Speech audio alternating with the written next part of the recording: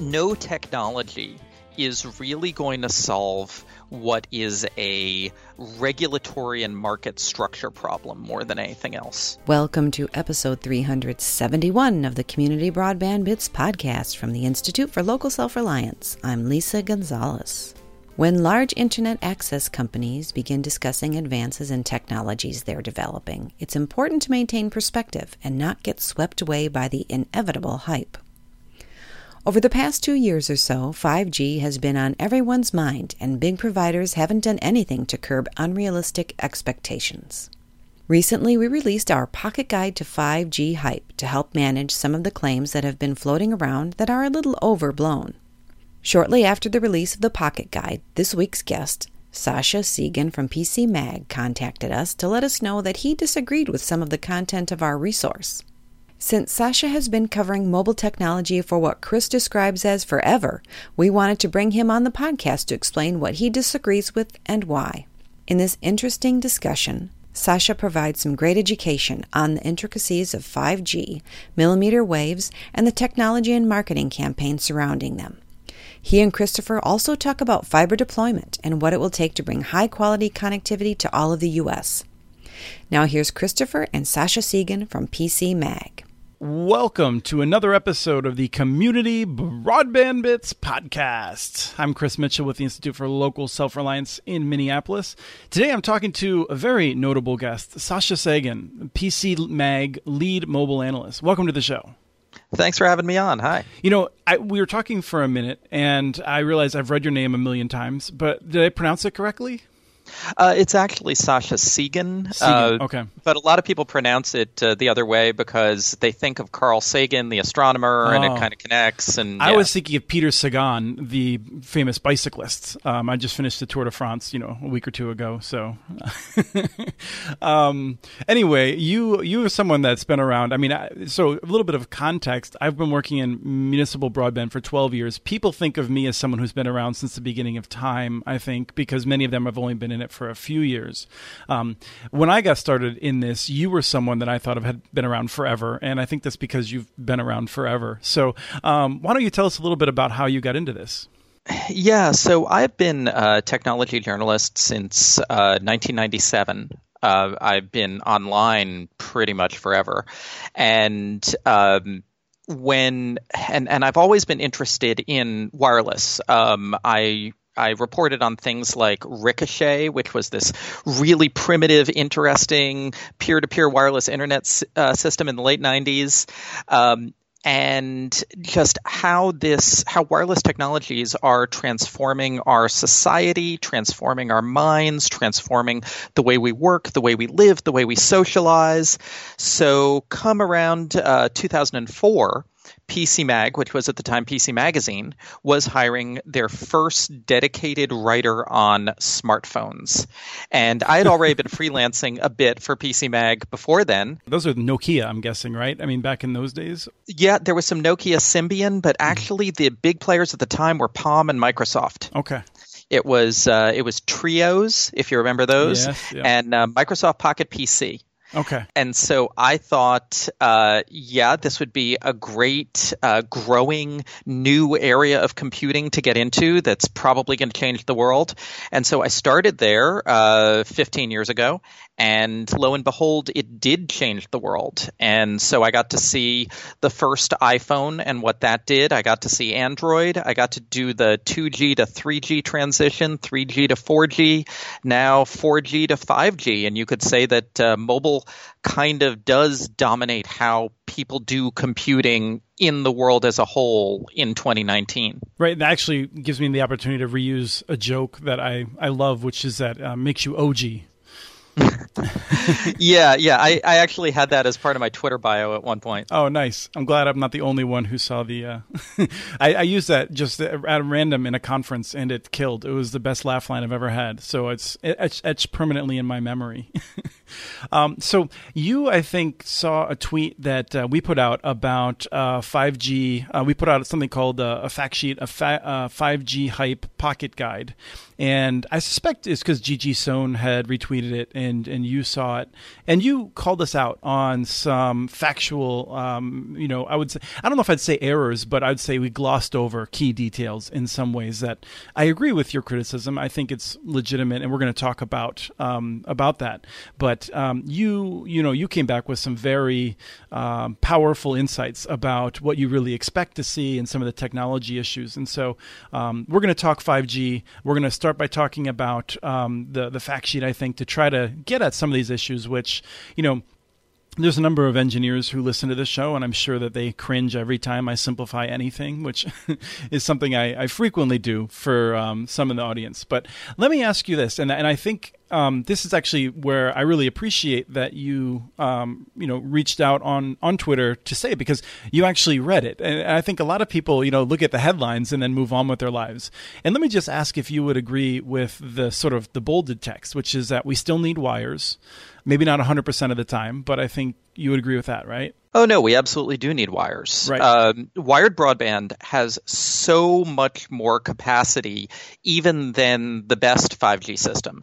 It's so much more reliable. It is, we use the phrase backbone in the internet world, and wired broadband is the backbone of all networking and will continue to be the backbone for the foreseeable future.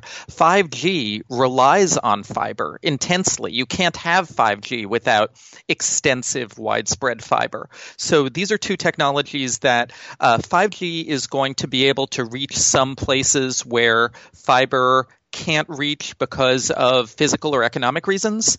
And at the same time, 5G is not going to be able to exist without fiber supplying the basic backbone, the big pipe that goes into the 5G radios. I agree. I would actually, let me ask you if I would push in on something you just said regarding fiber not going places. When you make that statement, I think you're probably thinking of a horizon of 5 to 10 years. I think if we think longer than that, I expect that we will see fiber eventually reaching everywhere, as long as we don't live in a horrible hellscape from climate change, changes and things like that. Yeah, I somewhat disagree, because I do think there are two areas where there are real problems installing fiber, and they aren't technical problems. They're in general economic and political problems that I don't see any time horizon necessarily curing. And one of them is truly rural installation. Mm-hmm. And that's a situation where it just costs a lot of money to build it out. The companies involved do not see the ROI. They don't see the return on investment, because the structure of our economy is about short-term return. They don't see short-term return in laying fiber way out into the farmlands. I don't see that necessarily changing. And then the other area is actually in some urban areas, the situation with property ownership and who can give rights of way across certain properties, who can allow for digging under streets, who can allow for access to conduits, can often be so complicated and so politically fraught and so economically fraught that no change in the fiber technology is necessarily going to fix that. You literally have to go around the outside, and that's where wireless may come in to help solve that problem. Without getting lost in this rabbit hole, I think that's why, in fact, I actually think we'll see fiber to almost every rural household before we'll see it in every urban area. I think the cable monopolies and that right-of-way issue will be a challenge. I'll send you our rural fiber map. I think that you may be interested in checking out how far the rural fiber has already gotten from the co-ops. But I do want to move on to 5G won't fix the broadband market. That was another one of our bolded ones. 5G won't solve the digital divide, and then there's no 5G race. So with our bold headlines, any quibbles? So 5G will help the broadband market. Okay. The problem with the broadband market, once again, is more economic than it is technical. If we had, for instance, common carrier regulations on fiber, if we had a requirement for unbundling, if we had, UNEP, the way we had in the late 90s. Unbundled network element platform. Platform, thank you. And that's actually what they have in the UK. And so in the UK, they have, as far as I know, two main fiber providers, but there's a requirement for UNEP. And so as a result, your average household has 7 or 8 different choices of competitive internet provider running on those fiber providers. And that creates a really vigorous, competitive, interesting, powerful market there that really helps UK internet consumers. The problem we have in the US is there's 15% of the population, that 15% rural population, who are going to say the problem is that we don't have wires going to our vicinities. Mm-hmm. But for the other 85% of the population, the problem is not that there aren't wires. The problem is that the wires are owned by powerful monopoly companies who absolutely control them and don't let anyone else play. Right. Their control over their wires is only dwarfed by their control over Washington, D.C., it feels like. Exactly. And so once again, using this idea of going around the outside of that monopoly, the wireless carriers are going to start distributing internet access via 5G. In some metro areas, probably they'll say later this year, but it's really mid-2020, and it'll grow beyond that. And it's not going to be a panacea because they're just introducing 1 or 2 more players that, once again, aren't common carriers, don't allow for a wide variety of virtual network packages. And in wired broadband, where you've seen 1 or 2 more players enter, like places where Fios competes with cable, mm-hmm. It's been a little better, but it hasn't been transformative. And I think as we see Verizon and merged Sprint T-Mobile come in with 5G broadband offerings, it's going to be a little better. But I don't think it's necessarily going to be transformative because you really do need 3, preferably 4 players in a place offering similar options to get that kind of competitive ferment that you really need to break things open. So what I'm expecting, and I agree with everything that you just said, is a dynamic that's not unlike the third pipe discussion we had with Wi-Fi 15 years ago. And it's when I look back at that, which actually was a little bit before my time, but I've talked with a lot of people who are very active in that. One of them, friend of the show, Travis Carter, runs U.S. Internet. For people who listen to the show regularly, drink because he has a very pithy way of saying a lot of things. One of the things I think about is that the way wireless works really well, perhaps in places like Sacramento, certainly in places like Tucson.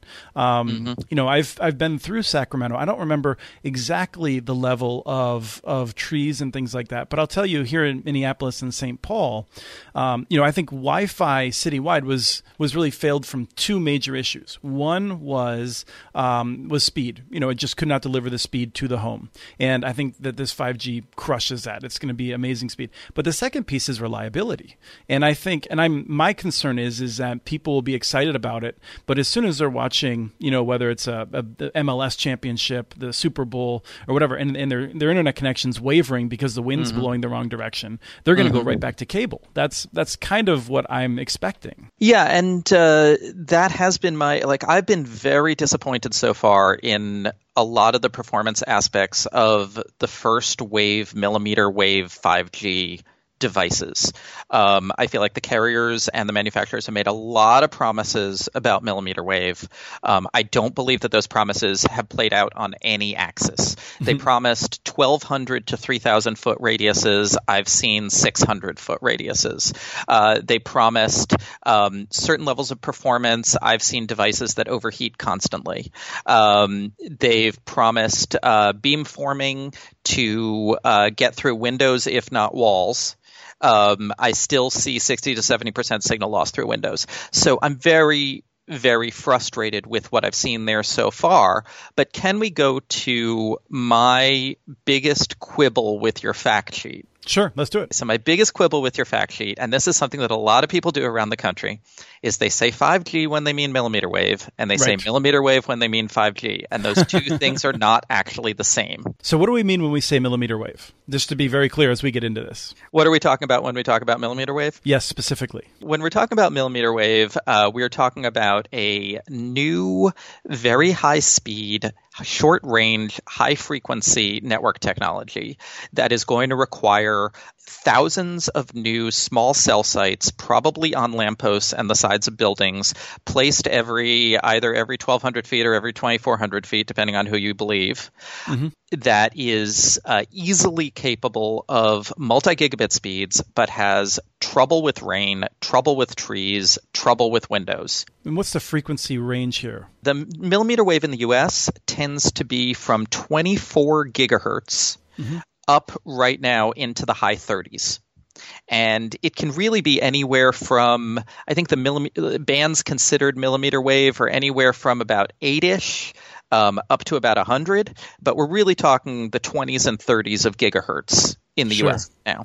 And so this I think is where I told you I'd set a little bit of context for us. And let me ask you one more question before I talk a little bit about the context that we were thinking of when we released the fact sheet. And my understanding is if we're talking about the super fast speeds that we're talking about for 5G, which generally means, let's just say, competitive with and better than modern cable in urban areas. So we're talking about multiple hundreds of megabits and gigabit plus.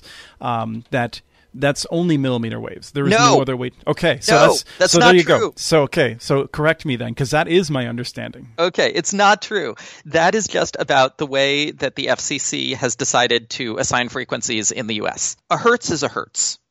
A millimeter wave hertz can transfer the same amount of data as any other hertz on the spectrum. The issue is that there were large blocks of unassigned frequencies up in millimeter wave because it was considered trash bandwidth that no one could properly use. And so the FCC, because it was open and unused, the FCC found that really easy to auction.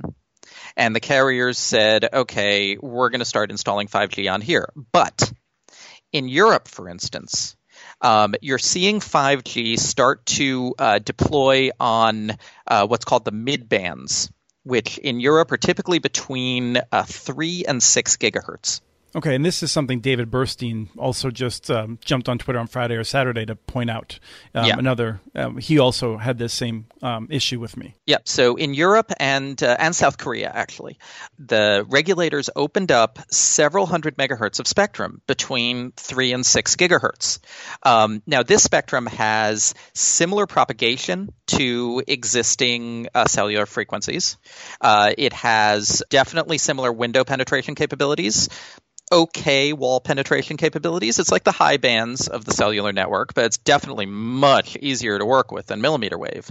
And you see carriers like Sunrise in Switzerland offering unlimited home internet packages for 40, 50 euros a month on this network with speeds of between 300 and 500 megabits a second, which is not bad at all. And when you consider that the vast majority of people signing up for cable or even fiber are signing up for packages that are capped at either 100 or 300. They're not buying those expensive gigabit packages. That is definitely competitive. The problem is the U.S. government did not open up enough of these mid-band frequencies here in the U.S. to make that a viable nationwide business plan. And I'm very frustrated with the FCC for doing that. Let me ask you a quick question about the technology. Is this premised in some sense on having a lower penetration? Because this is, I think, one of the larger questions about wireless that I worry about, particularly fixed wireless in the U.S., is that there's a sense that you can deliver a lot, but it's premised on not having a lot of penetration, using up the spectrum effectively. Unfortunately, I think that's something that hasn't been tested yet. Okay. The carriers all promise it'll be fine, but we have not seen, because we haven't seen any real widespread millimeter wave consumer premise equipment for home broadband yet here in the U.S., nobody's really been able to test that. Maybe it's a concern, maybe it's not a concern. There is a feature in 5G which can really help here, which hasn't been implemented yet, which is called network slicing. Network slicing, which is coming probably late next year, lets a 5G network segregate bandwidth for certain kinds of users. So the 5G network could say, for instance, home users get guaranteed bandwidth first, and all of the cell phones on the street get what's left over. And that'll definitely help. Verizon plans to have a homogeneous mixed-use 5G network where it's the same radios serving both homes and mobile users, and they need that network slicing so that they can guarantee a certain QoS, quality of service, to the homes while there are crowds of mobile users wandering in and out. And they're not going to have that QoS until network slicing happens. Okay. So that's very helpful. So if I was to sum up, our criticism of 5G is overly broad and focused on not so much the technology, but a combination of the political decisions that have been made in the U.S., in which we are not likely to see those mid-band spectrums anytime soon. But if they were available, we could see this very high-quality speed without it being okay, so waves. wait, though, because one of the things that Gigi and me and, most importantly, Jessica Rosenworcel are pushing for heavily is that there is the possibility of opening up a lot of mid-band spectrum in the U.S. It's called C-band. C-band. Right. I'm signed on to those comments. Okay, actually. There we go.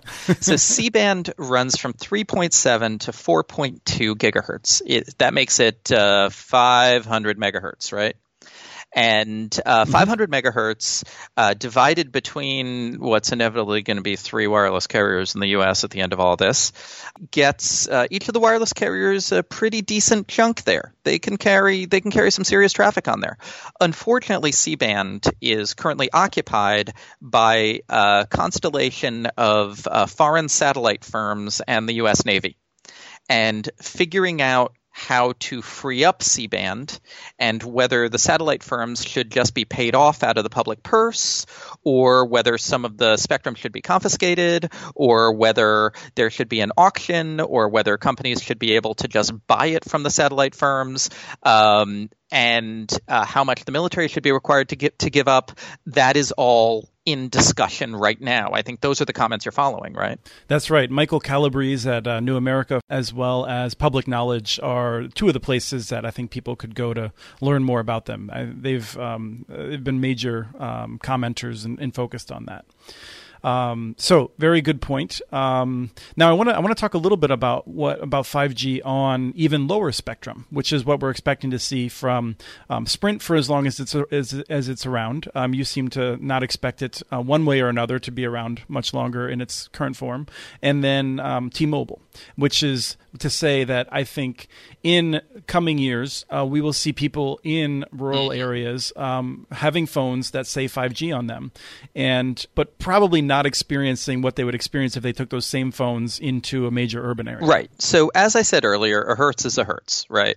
And T-Mobile intends on implementing 5G on 30 megahertz sections of their 600 megahertz spectrum. Now, 600 megahertz is very low band. It's old antenna TV channels. So it's got great penetration. It goes for miles and miles and miles. It's terrific for rural, but it's only 30 megahertz. And so you can't transfer that much data in an individual channel on this spectrum. It's not going to be that fast. It's going to be as fast as, decent 4G. So why is T-Mobile even bothering is the question. And I think a lot of that has to do with other promises that 5G has down the road, like promises involving latency, like promises involving network slicing and guaranteed QoS.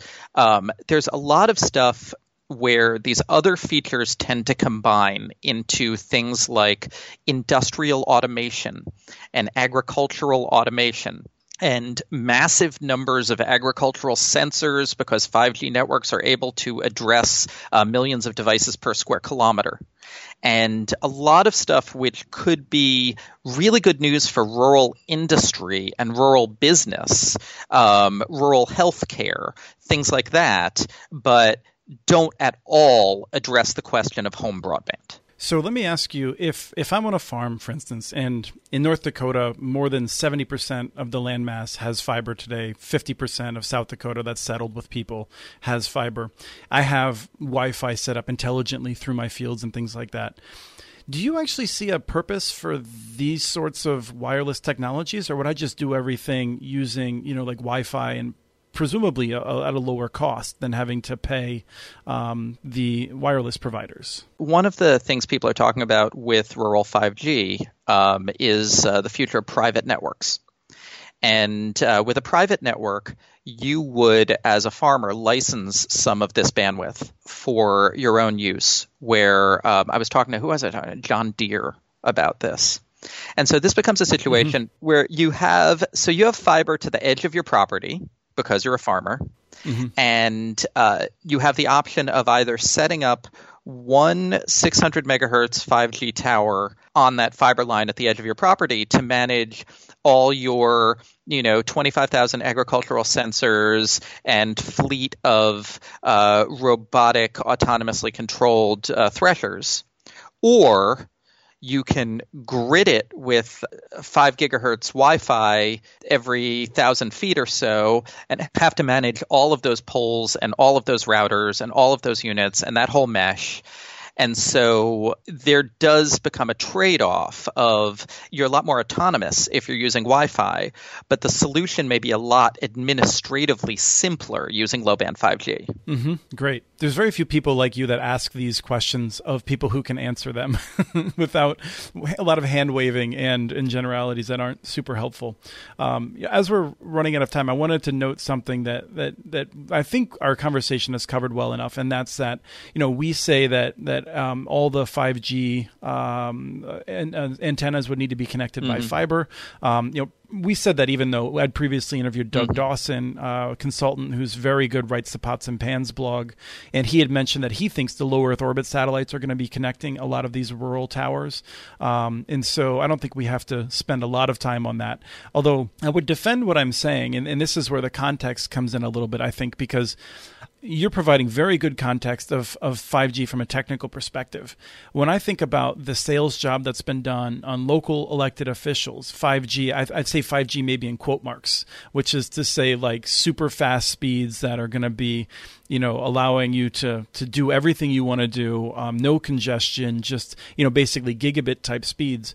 And I would stand by that. I think and actually, I think I'm going to amend the fact sheet to include this context explicitly so people understand it, that even though that is 5G and it may hit some of the technical specifications, it's kind of like 5G in the sense that, if you go back to, I think it was 4G when T-Mobile came out with what they called 4G, but it was really just 3G with like one or two bells and whistles on it.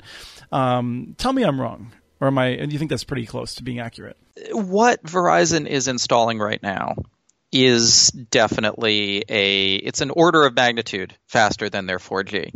But it is so early and so it feels like they're using us all for a public beta. It doesn't actually work in a lot of the ways they say it will work in the future. And so it's different from when T-Mobile installed that fake 4G. The technology wasn't even theoretically capable of being world-changing. This technology is, but Verizon is nowhere near the actual practical capability of what they're promising. They are dramatically over-promising what they're able to deliver today. But if there's one thing that I want to bring home that I think that you and I can agree vigorously about, and that I hope we back each other up on Twitter about a lot, is that no technology is really going to solve what is a regulatory and market structure problem more than anything else. That the digital divide is not going to be solved by a new wave. It's not going to be solved by a G. It's not going to be solved by magic satellites in the sky, when the real issue is a lack of regulatory backbone, when the real issue is small providers and community and municipal providers getting beaten down by unjust laws designed to maintain monopolies. This is an economic structure problem, not a technological problem that we have in the U.S. Oh, absolutely. I'm totally with you on that. If you have a couple more minutes, there's one other piece that I feel like I don't know who else I'd turn to get this answer. You mentioned that 5G plans don't have caps. And I have to admit, I didn't do as much research on this as I probably should have in fact checking it. My expectation was that caps are fundamentally an irrational way of dealing with congestion anyway. I think caps are mostly just about padding the revenue. And so in my mind, of course, it's going to have caps because Verizon and AT&T want to figure out how to pull money out of bandwidth hogs like you and me. So I assume they would have caps, but you're saying that they don't have caps. At the moment, they don't. The question is what happens when people start using a terabyte a month? Right. And even there, you see the cable and fiber providers are putting in caps. Like, you've been following the whole Comcast saga. So yes. Will there be caps, but will the caps look more like the cable company caps than the cell phone caps? That might be one way to look at it. Mm-hmm. There's, definitely every network has limited capacity. One advantage that fiber carriers have, of course, is they can pull another line if they need to.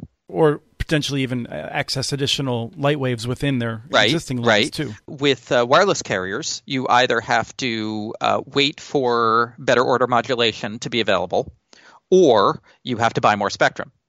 So there's definitely it's definitely easier to congest wireless than it is to congest fiber. But right now, it's looking like the high frequency 5G systems have capacities similar to cable. Great, thank you so much for coming on. It's been great, and I'm really just glad to have a high level conversation with someone that's been following this so closely. So thank you for your time today. Thanks for having me here. That was Christopher and Sasha Segan from PCMag. We have transcripts for this and other podcasts available at muninetworks.org/broadbandbits. Email us at podcast@muninetworks.org with your ideas for the show. Follow Chris on Twitter. His handle is @CommunityNets. Follow muninetworks.org stories on Twitter. The handle is @muninetworks. Subscribe to this podcast and the other podcasts from ILSR, Building Local Power, and the Local Energy Rules podcast. You can access them wherever you get your podcasts. You can catch the latest important research from all of the initiatives if you subscribe to our monthly newsletter at ilsr.org. While you're there, please take a moment to donate. Your support and any amount helps keep us going. Thank you to Arnie Huseby for the song Warm Duck Shuffle, licensed through Creative Commons, and thank you for listening to episode 371 of the Community Broadband Bits podcast.